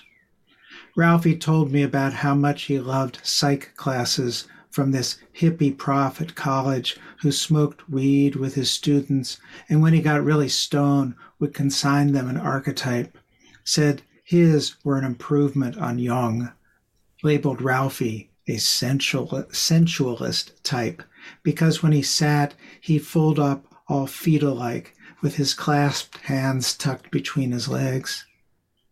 I sat like that and asked if I might be a sensualist too, because I wanted to be something with a real label. And Ralphie said I could, and it wasn't until years later that I knew Ralphie sat like that because he was so cold and lost, like it was his fault his dad slid away, and that fucking hippie prof playing the sage just led him on. Maybe was making a move on him. Maybe even was making a move on him. And all I wish now is that I could have been the hero, could have cared, could have been the wizard who brought Francie back to life. But there is no archetype for the oblivious. And Ralphie is far away, and I hope he is not alone. Oh, really touching poem. And there is no archetype for the oblivious. What a great line there. Thanks as always, Dick, for sharing that. That was wonderful. Thanks, Tim. Let's go to Jennifer Elise Wang. Hey. Hey. Oh, and by the way, when I say 11, I'm talking my time. So Yeah. it gets very confusing. The top of the hour. The top of the hour. That's why you have to say it that way. But yeah. So hi. How you doing, Jen? I'm good. And I debated on what to share because I had a different archetype and I also had a poet's respond. But then I was watching Bridgerton last night and this got inspired. And then you mentioned the artist as the first one. So I was like, oh, maybe I could start writing something for each of the archetypes. So this current one, the artist, is inspired by both Bridgerton and my own kind of struggles with imposter syndrome. So yeah, actually, let's go ahead here. I'll put it up. All right, the artist. I stare at the blank canvas. I have so many ideas racing through my mind, but none worthy of transference. Are they even my own, or just copycats of what I consume? Maybe they're the side effects of mental illness or drugs. I think of my former peers who had gone on to other things, career, family, happiness. And I think of my current peers who probably see me for the fraud I am in this pursuit of a dream that's more like chasing a dragon, a temporary high that comes crashing down and gives me nothing in the end, like the blank space before me. Only my hands have started moving, and I let everything go until what's before me, valuable or not, polished or rough, is complete and my own. Yeah, excellent. Thanks so much for sharing that. Thank you. Yeah, a great poem. That was The Artist by Jennifer Elise Wang. Always appreciate it. I hope you have a good day and join again soon. Okay. Yeah, The Artist. And I was listening to, or rereading some Jung, and I was thinking how different it would be if he was alive today and had the computer programming as a metaphor. Because I think a lot of it is very similar to programming, is what he meant by archetypes. But he didn't have that kind of computer language. I was just letting some more people in. Let's go to Andrew Tredinnick. Hi, Tim. Good morning, Andrew. How you doing? Good. I think you got to push your video button if you want. Yeah, just getting the right buttons here. Okay. Yeah, hello. Yeah. The archetypes. I was a bit inspired by Joni Mitchell. She mentions Coyote in one of her songs, and Coyote, I think, is kind of like the trickster archetype, and from Native American traditions and so on. But so there was that, and I was fascinated by people thinking about the shadow side of archetypes as well, and trying to get a little bit away from the marketing angle, because I recognize the marketers have latched onto this one too, So the trickster and the empty suit. The empty suit will be familiar to people, anyone who's worked in an organization of any kind. Actually, fortunately, I haven't, so I don't have to know what that is. Anyway, I'll read it. And I was a bit inspired by Dilbert, to the Scott Adams's cartoon character, the manager in Dilbert. He's a bit of an empty suit. So I'll read it anyway. The trickster and the empty suit. No regrets, Coyote. We just come from such different sets of circumstance, said Joni Mitchell. I sense a coldness to your mentoring, said Dilbert, perhaps of his boss. The trickster and the empty suit are archetypes, metaphors, or are they personas, masks? The trickster gets under the skin of the empty suit. Look, we're bound to mix our metaphors when the subject is metaphorical. The empty suit seems to be the shadow of the ruler or of the magician when he's lost his wand. So the empty suit thinks he's the boss and wants to mentor. But he has, literally no idea, confusing the shadow for the real. The trickster, by contrast, only has ideas. They try to work on it. The suit goes to see HR. Cue trickster exit stage left. no regrets, Coyote? Yeah, very interesting. Thanks so much for sharing that, Andrew. The trickster in the empty suit. Yeah. Take care. Thanks, Tim. Yeah. Let's go again to another first-time caller, Ethne. Hi. Hey, how you doing? How are you doing? Yeah, thank you very much for having me. It's Ethna. Ethna, sorry, I was guessing. That's all right. That's all right. It's I live in North Yorkshire in England, but I was born and brought up in Northern Ireland. Ah. And I am an aspiring poet, and have found that your website and the YouTube channel relatively recently, and I've just been enthralled to it. I love the critique of the week. I love these sessions. So yes, great to be able to engage with you live, so to speak. So thank you. Yeah, I'm so glad to hear that, and so glad you could join us. What did you want to share? So I've just been working on this poem just over this weekend. I'm not sure it meets the prompt, although there is a theme of innocence running through. It's called On Leaving Belfast. Okay. On leaving Belfast, there must be thousands of us safely fledged and flitted for years now, boring friends with the same Pavlovian reaction to humdrum events. Entering a restaurant, theatre or bar, we take time to choose the best seat in the house. We make sure there are no pillars or plants blocking our line of sight to the front door. We sit over there with backs to the wall and close to an emergency exit. Once elastic brains, cracked with age, are stuck in a hysterical loop of heated awareness of men, women, children who cheered football in the pub, bought fish and chips for lunch, placed bets in the bookies, and blameless but destroyed, never made it home again to their precious humdrum lives. Oh, wonderful poem. Very touching ending. I love that. And that was On Leaving Belfast again. Yeah, thanks so much for joining and sharing that. Thank you, Tim. Yep, take care, and I hope you can join and share again soon. Thank you. Bye. Okay, and let's go next to Dawn Budd. A bunch of first-time callers this week. Are you there, Dawn? Yeah, I can't hear you right now. I'm not picking up any audio. Let's go to, we'll try to come back to Dawn later. Sorry, Dawn. And we'll go to T.R. Paulson. TR is right here. Shoot, you flashed on the screen for a second anyway. Hey, TR. Hi, can you hear me? Yeah, I can hear you. How you doing? Good. It's so much smoother with Zoom. I know I always say that, but... Yeah, it is. The thing is the audio, the video quality and sound quality aren't as high, which is one of the reasons why I picked Skype originally, but the transitions are much easier with Zoom, so it's true. And we're about poems, not how our mascara looks anyway, right? It's very true, as you can see by the way I present myself. So this is a poem you have this week is from Solstice Magazine. A magazine. Yeah, had you heard of it before? I haven't, no, because I'm really out of the loop. I don't know anything about what's out there.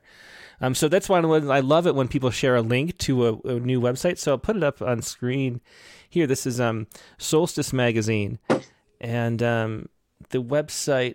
There's the title. The website is just solsticemag.org. What do you know about this magazine, TR? Well, I just stumbled upon it, and you have to submit at least 100 poems for rejection for every one you get accepted. So I'm very aggressive about researching journals, and I don't even remember how I discovered it, but I read through it and I liked the poetry, and clearly it was a match because they chose one of mine. So it was a win-win. Very cool. And this is Wedding Portrait, which was in the spring 2022 issue. So so this came out like a week ago. Yeah, perfect. Yeah. Is there anything you want to say about the poem before you read it? I was surprised it even ever found a home. It got a lot of mixed reviews in workshop. It's one where I'm intentionally experimenting with cliches, and that's a hard subject matter to deal with because it's really easy. I'm sure you run across a lot of cliches. So, there's a fine line between using the cliches intentionally with the intent of finding surprise in them versus having them just be cliches. Yeah, and there's also just some topics that workshops aren't really the best at. Like sometimes a regular audience is better at judging than people looking to tinker, because they're always, there's a weird way in a workshop you're looking for something to say. And so instead of it shifts the way you're reading, Mm-hmm. Yeah. So and I got some good comments when I posted it on my social media. So that's why we have poetry to find connection. So it's a sonnet, just a regular Shakespearean. Or no, yeah, it's a Shakespearean. Forgot my own form. Wedding portrait. The vows hover like smoke and glitter, his mind cliched with memory, faces, hands, and smoke of New Year's night. His search for empty, his find was her. They ran on beaches, talked and joked as in a novel. First kiss taken, thunder and lightning, roses, whole 9 yards, 6 Flags, the Sky Coaster. He never stopped to wonder if she loved him. And now behind her shag of lace, wisdom replays. But he's so smitten. Free falling, she had darted to the nothing, born by wind. In childhood, she had reached for kittens in wild rose bushes where the thorns had torn her, like the panic of forgotten lines in plays. She puts her hand out for the ring. That's great. I think the cliches do work well. I think there's a way that it fits the subject matter, and there's a way that too, if you use a lot of them, you're sort of waiting for the next one and seeing how you can fit them into the form as well. It's fun. I think it worked. Yeah, it wasn't working until I put it in form, and then all of a sudden it clicked. Yeah, very cool. Well, thanks so much for that. It was Wedding Portrait again from Solstice. I think I might have said Solace. Solstice Mag. SOLSTICE. Litmag. Man, I did a bad job of saying the URL. solsticelitmag.org. solsticelitmag.org. Thanks. It's a little bit of a tongue twister. It kind of is. Yeah. Well, thanks, DR. But thanks for another great broadcast. Love it as usual. Love the poem for Tuesday. Very cool. Thanks. Talk to you later. Yep. Okay, let me see if there's some more people to admit as well. Okay, so let's go. Let's go to Patricia McMillan next. Okay. Hey, Patricia, how you doing today? I'm fine. How are you? I'm doing great. It's a great way to start my Sunday. A very busy Sunday for me too. It is. Let's see. So I did a poem on the prompt.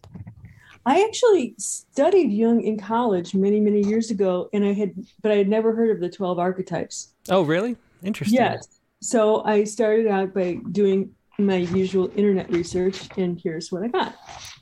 The artist. According to the online Jungian archetype test I took yesterday, myself is 72%, my persona 74% magician. Almost as far from artist as anyone can get, with hero and joker right behind. Naturally, I am unhappy with this result.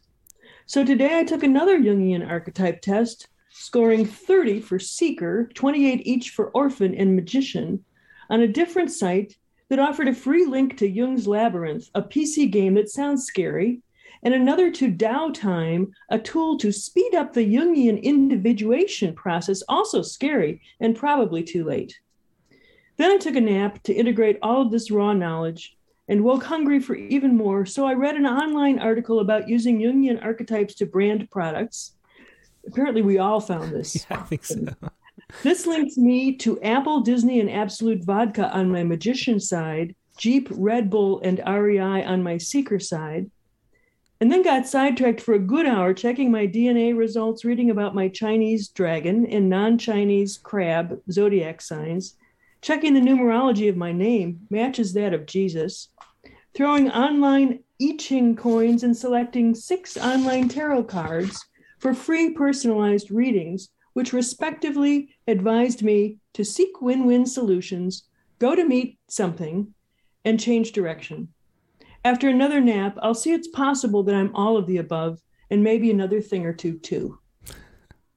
That's great. Thanks so much for that. It's Patricia McMillan with the artist. And I'm going to have to look into what they're doing with SEO on that website that makes that the first thing that pops up for everybody. The articles about archetypes as brands. They're doing something right. Because I got to figure out their secret. But thanks for sharing that, Patricia. That was great. Let's try Dawn Butt again and see if we can get some audio this time. Hey, Donna, do you have any sound? We're still not getting any sound out of you. Let's see. Looks like she's trying to plug something in. Yeah, we're not getting anything. If we don't, maybe we'll try one last time toward the end if you can figure out. Yeah, we'll swing back to you one more time. If not, I can just read your poem. I'll make sure, since you're here, I'll make sure that we get to share it.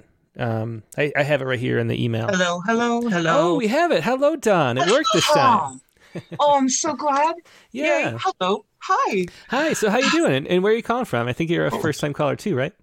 Yes, I am. I am a first-time caller, long-time listener. I've been here since the beginning of the pandemic, but have never gotten the guts to call. So I'm very excited to speak with you. I'm from Lima, Ohio, Northwest Ohio.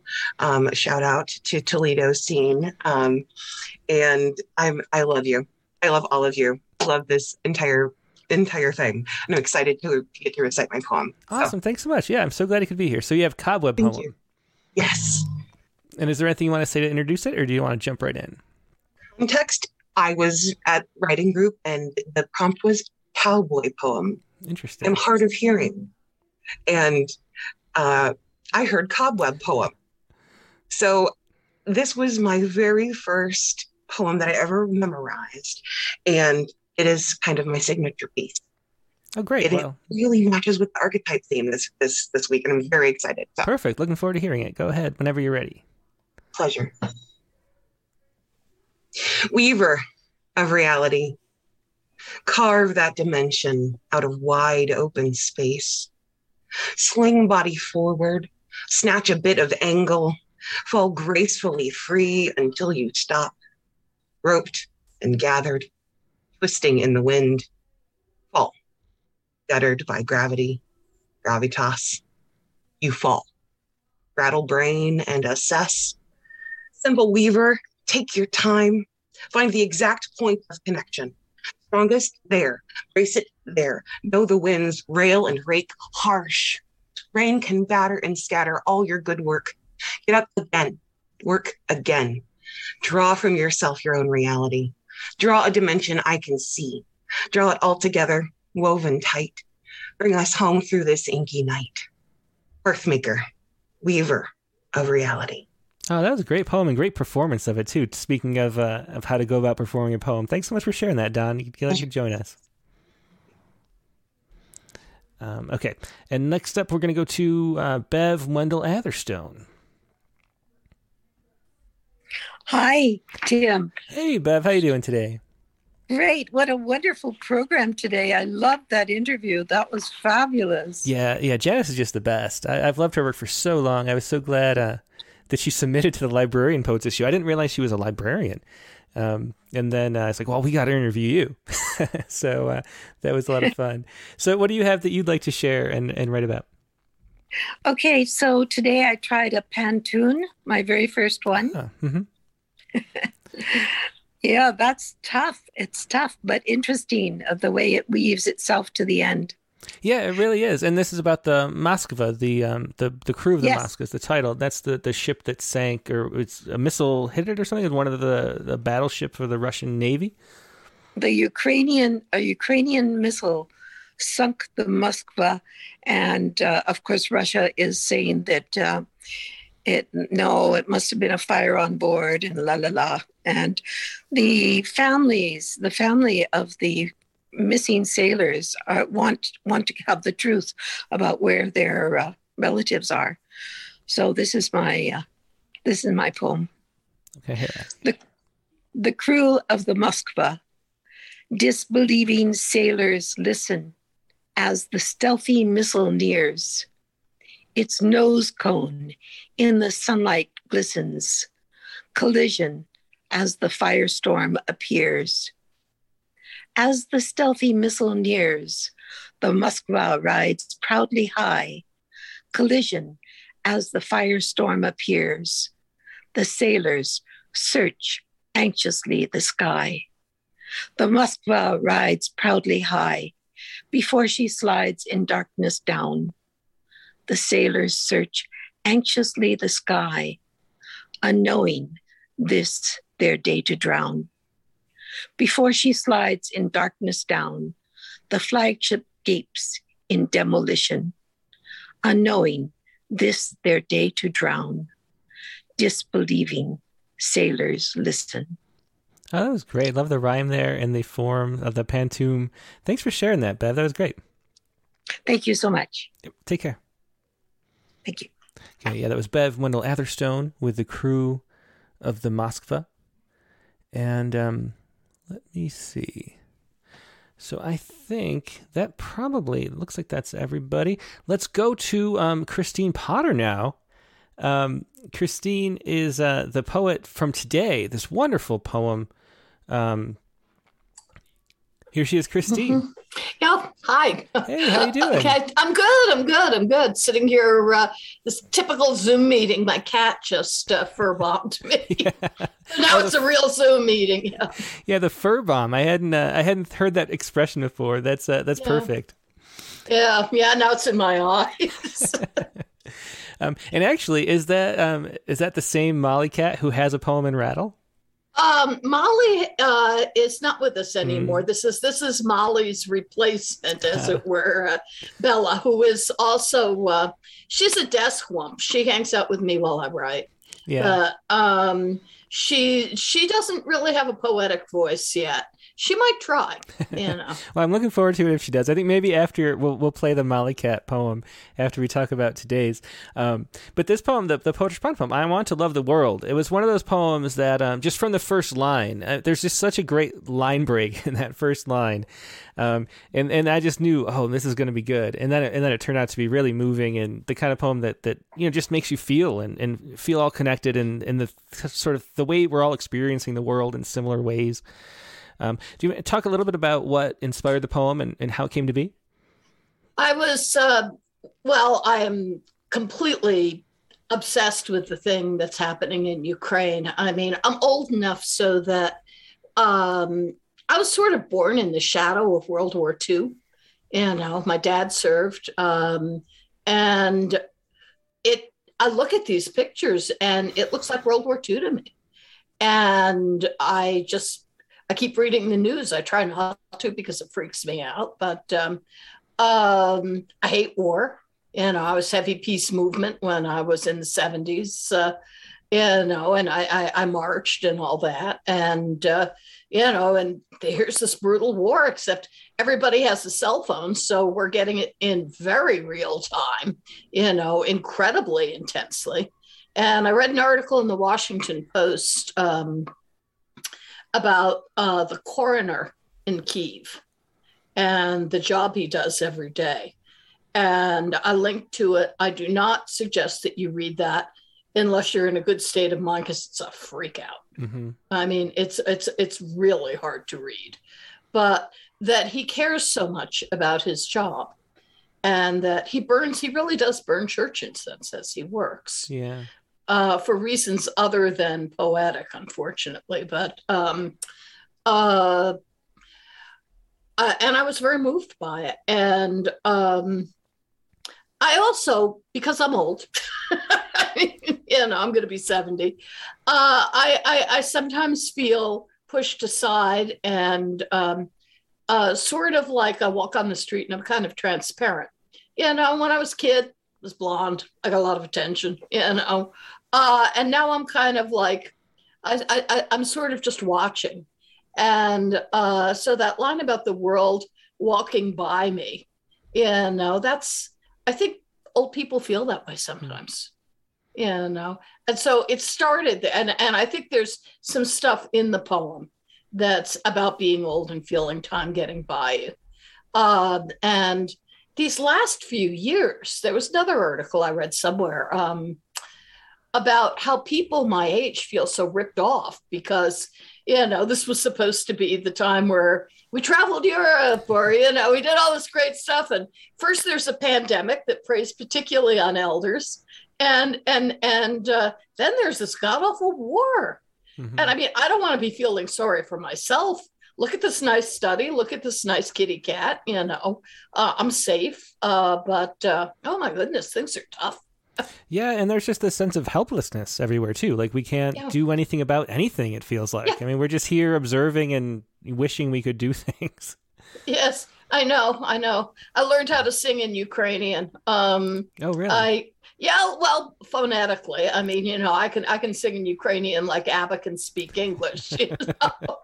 My husband is a choir director. We did a traditional Ukrainian Easter anthem, both last week, which was Easter for people in the Western Church, and this week in the Eastern Church, in the Orthodox Church, it's Easter. Mm-hmm. So we did it this week too. Yeah, well, I'm glad you could get back in time too for joining us today. Yeah, it was cool. So you want to go ahead and read this? I want to live. Yeah, sure. I want to love the world. Sure. Okay.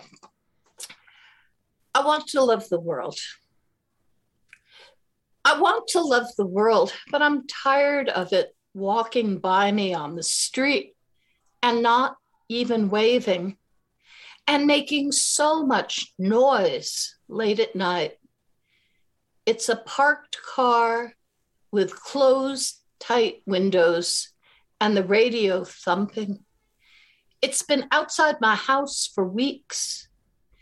How can you think of anything else with all that artillery? I want to love the way early afternoon looks on the stone floor of my office, how pollen's dust on my windows casts a golden shadow.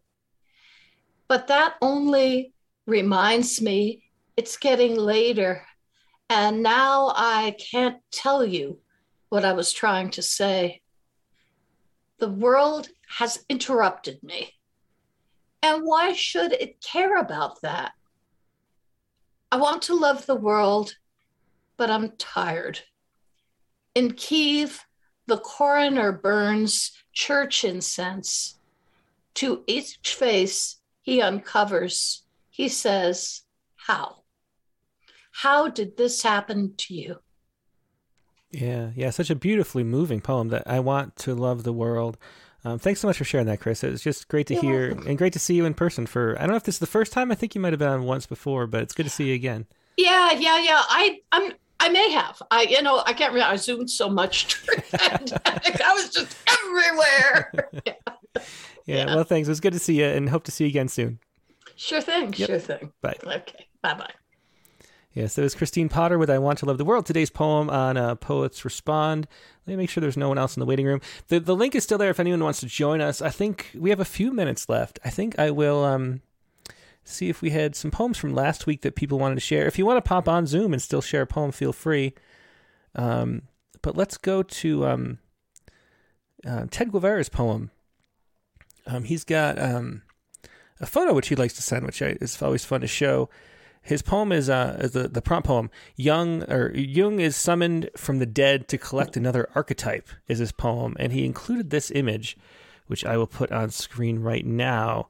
For those just listening, it's a road going into a doorway into a human brain.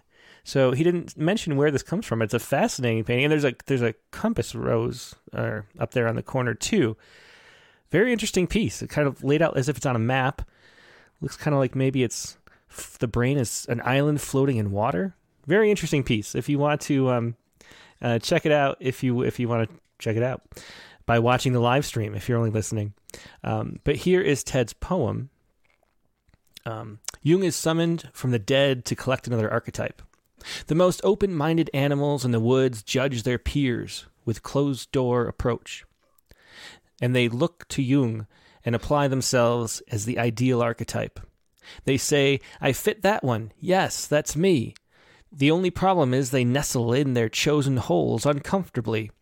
They judge the one not finding a hole an outcast. Jung asks why.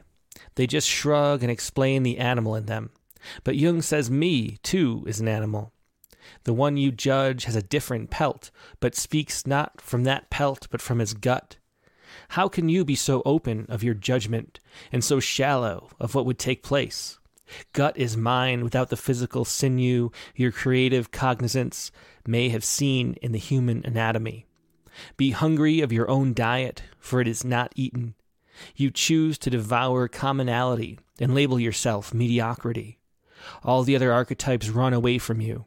Except Sage. She's trying hard to share her knowledge. And Magician. He can't well run while trying to pull out an extra bunny of compassion out of his ass. So, and great accidental line break across the page there, Ted. The out of his ass, all alone. That was Jung is summoned from the dead to collect another archetype by Ted Bernal Guevara. Thanks as always for sharing that, Ted. Let me see if anybody else had one they wanted me to read. I think Don Bud's back. Don, did you want to read? You sent me another poem. Do you want to read that? Hey, Don. Hi. Hello. Welcome back. Thank you. Un momento, por favor. Okay. There we go. Okay, so you sent a Point of No Return as well. I did. I just wrote this one to the prompt Point of No Return for a writing group. I'm a writer's group, yo. Okay, well, let's hear it. Point of No Return. Point of no return. Point of no return. Point of sale. Point of soul. Point of pencil poked a hole. Paper couldn't fake it. There's a hole there. Can't cover it with whiteout. Convincing yourself it's the same. Patch over and again. It's not the same. There's a hole and a patch and smears and texture now. Maybe it's got some grittiness to the grain. How now do you write? Can you see a picture to trace? Usable space is at a premium. When you need to write, any scrap will do. When you need a roof, a mouthful, a moment to just fucking breathe. I believed in recycling, reducing, reuse. They called me refuse. Why am I always the one left holding the white trash bag? He said to me the week after he proposed. It was a petty thing. I didn't wish him dead. I just cried instead. But then he dies out of nowhere. Pencils poke holes in paper. Butchers, parchment, notebook, 3-ply, lie, deny it. We're all at the point of no return. No planet B, no plan at all. I took the brick from the back of this toilet. Displacing trace amounts of water means nothing compared to golf clubs in Arizona or BP drilling down the road or a sale on bottles. So suck it up. We've reached the point of absolutely no returns. Very good. Thanks so much for sharing that. And a bonus poem from Don Bud. Thanks, Don. Okay. And now here's that poem from Shanhu Lee I was mentioning. I'm just going to end the meeting. So here's the poem from Shanhu Lee. This was last week's poem. Two sides of the same coin. And this is a pantoum again. So the second pantoum. Sorry, Shanhu couldn't make it today. Should I leave it for next time? Well, yeah, she'll probably have a new poem next time. This is None of Your Business by Shanhu Lee. It's none of your business whether I am married or not. It's my life. It's my choice. Whether I have children or not, whether heterosexual or homosexual, some choose one way or another. Whether sexual or asexual, is one way better than the other? Some choose one way or another. Who said we should have it all? Is one way better than the other? What if I don't want to live at all? What if I don't want to have it all? Who said we should have it all? Who defines my happiness? I don't want to have it all. Is one side of the coin better than the other? Who defines my happiness? You cannot have both sides of the coin. Is one side of the coin better than the other? This is the law of thermodynamics. You cannot have both sides of the coin. It's my life. It's my choice. This is the law of thermodynamics. It's none of your business. Hey, great. That was Shanhu Lee with None of Your Business. Excellent pantoum. Thanks for sharing that last week. Sorry we didn't get to it. I'm not sure what happened. Maybe that was 2 weeks ago. No, yeah. Oh, yeah, it was. She joined right when we were about to leave. Okay. Let's see. Okay, so I'm going to share, since I mentioned that, let's share that Molly Cat Jones poem from, this was the first poem Christine Potter published. Christine Potter didn't publish this. Her cat, Molly Cat, published this poem. And, there's no audio. I should have had her stay to read it. But this is Unholy Sonnet number 1 from Molly Cat Jones. This was in the Tribute to Sonnets issue number 32. So let's read this really quickly, and then we'll wrap up the show. Molly Cat Jones. Actually, Molly Cat Jones. My bowl of lamb and gravy from the can appears each morning when at last you rise. An hour ago I batted at your eyes, and it's been 2 since first the birds began. My brother has already fouled the pan. You slept right through his scratching and his cries, their tone suggesting something oversized and fetid, for which you'd require bran. Your feet are on the floor, that's a relief. Your awkward fingers soon will pop the lid I yearn for, giving proof to my belief that God made humans well the way he did. You big ones, lacking claws and feline verb, were clearly planned to open cans, to serve. So there we go. And, I have an older cat now, and I understand this poem much more than I did in 2009 when when our cats were young. This is Molly Cat Jones. It's always nice to get the perspective of a cat with Unholy Sonnet number 1. And of course, that's actually Christine Potter, which hopefully, she writes it down right there, that it's actually Christine Potter. Unholy Sonnet number 1. And let's see. So today, I didn't have a poem myself, and neither did Megan. It's been a busy week, a surprisingly busy week. I thought it was going to, my life and schedule had cleared up a little bit, getting the summer issue ready and getting the taxes done and all that stuff. But then, if you haven't noticed, we have a whole new system now for emails for the Daily Poem. I had to set that up because the old system sort of suddenly collapsed overnight. Poems couldn't be formatted anymore. If the last 2 poems that were sent out through our Jetpack version had no line breaks, and each line was double spaced, and there was no way to fix that. They sort of simplified their servers or something, or the formatting of the email, and it just ruined it for poetry. I mean, it's fine if you're just writing prose. But anyway, so we had to make a change. We switched to Constant Contact. If anybody would like to sign up for the Daily Poem and hasn't, and you haven't been receiving it the last couple of days, it's because you have to sign up for Constant Contact now. But I was able to transfer most people automatically. So just go to rattle.com/sign up if you'd like to find that. Now here's my Saiku for the week, just to close out the show. And it was based on this article, which I'm always just fascinated by ancient prehistory. And here's an interesting article about it. This is from the University of York. And the topic, prehistoric people created art by firelight, new research reveals. And what they did, if you're familiar with the caves at Lascaux, there are those paintings that are done clearly with the idea of a torch being held up as they're painting, because the way the shadows move. There's a great documentary about it. I can't remember. It's a Werner Herzog documentary. If you want to watch that, it's wonderful. But the art there, the bulls and other animals sort of appear to move, and they use the shapes of the cave walls to make the faces and things like that. And so the way that the candles, the flame light flickers, makes it beautiful and is part of the art. But this was looking at engravings on stones. And they called these stones, what was the word they had for it? They called these stones plaquettes. But they have these stones that have carvings much like the caves. And what they found, and you can see a little one in the fire here. You see these carvings around the fire. And what they showed is that the original art, these, since they're not in a cave, could have been made in daylight, like we would make things in broad daylight. But in fact, they were made and used at night around the fire because they all had these, evidence of heat scarring. So you can imagine, like it's shown in this picture, if you zoom in well enough, that here the stones are laid in a circle around the fire, which was sort of staving off all the wild animals and letting them sleep peacefully out in the open. And the use of the flame was to light up the artwork, which they had on display and some kind of thing, sharing stories and making art around a campfire, kind of like what we're doing right here with Poets Respond, except, or with the Rattlecast, I should say, except that it's during the day instead of at night.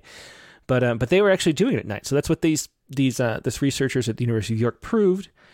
And here is my Saiku based on that. Our faces in the firelight, an old story. Our faces in the firelight, an old story. That is your Saiku for today, and that is the show for today. Thanks to everybody who joined me. Wonderful guests. Janice and Harrington was great.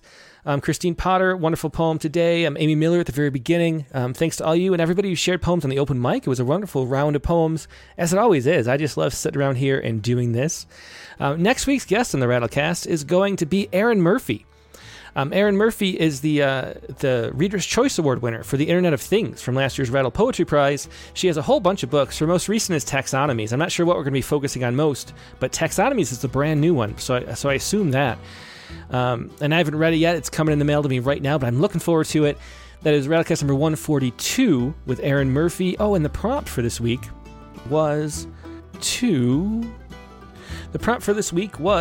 write a poem based on a classic novel. That is your prompt for this week. Write a poem based on a classic novel. So enjoy that, and then enjoy our guest, Erin Murphy, on Rattlecast number 142 at the regular time, Sunday, May 1st, 12 p.m. Eastern, 9 a.m. Pacific. Hope to see you then. Hope you have a great week in the meantime. We'll see you for the Critique of the Week and all that as well. Talk to you soon, and take care. Goodbye.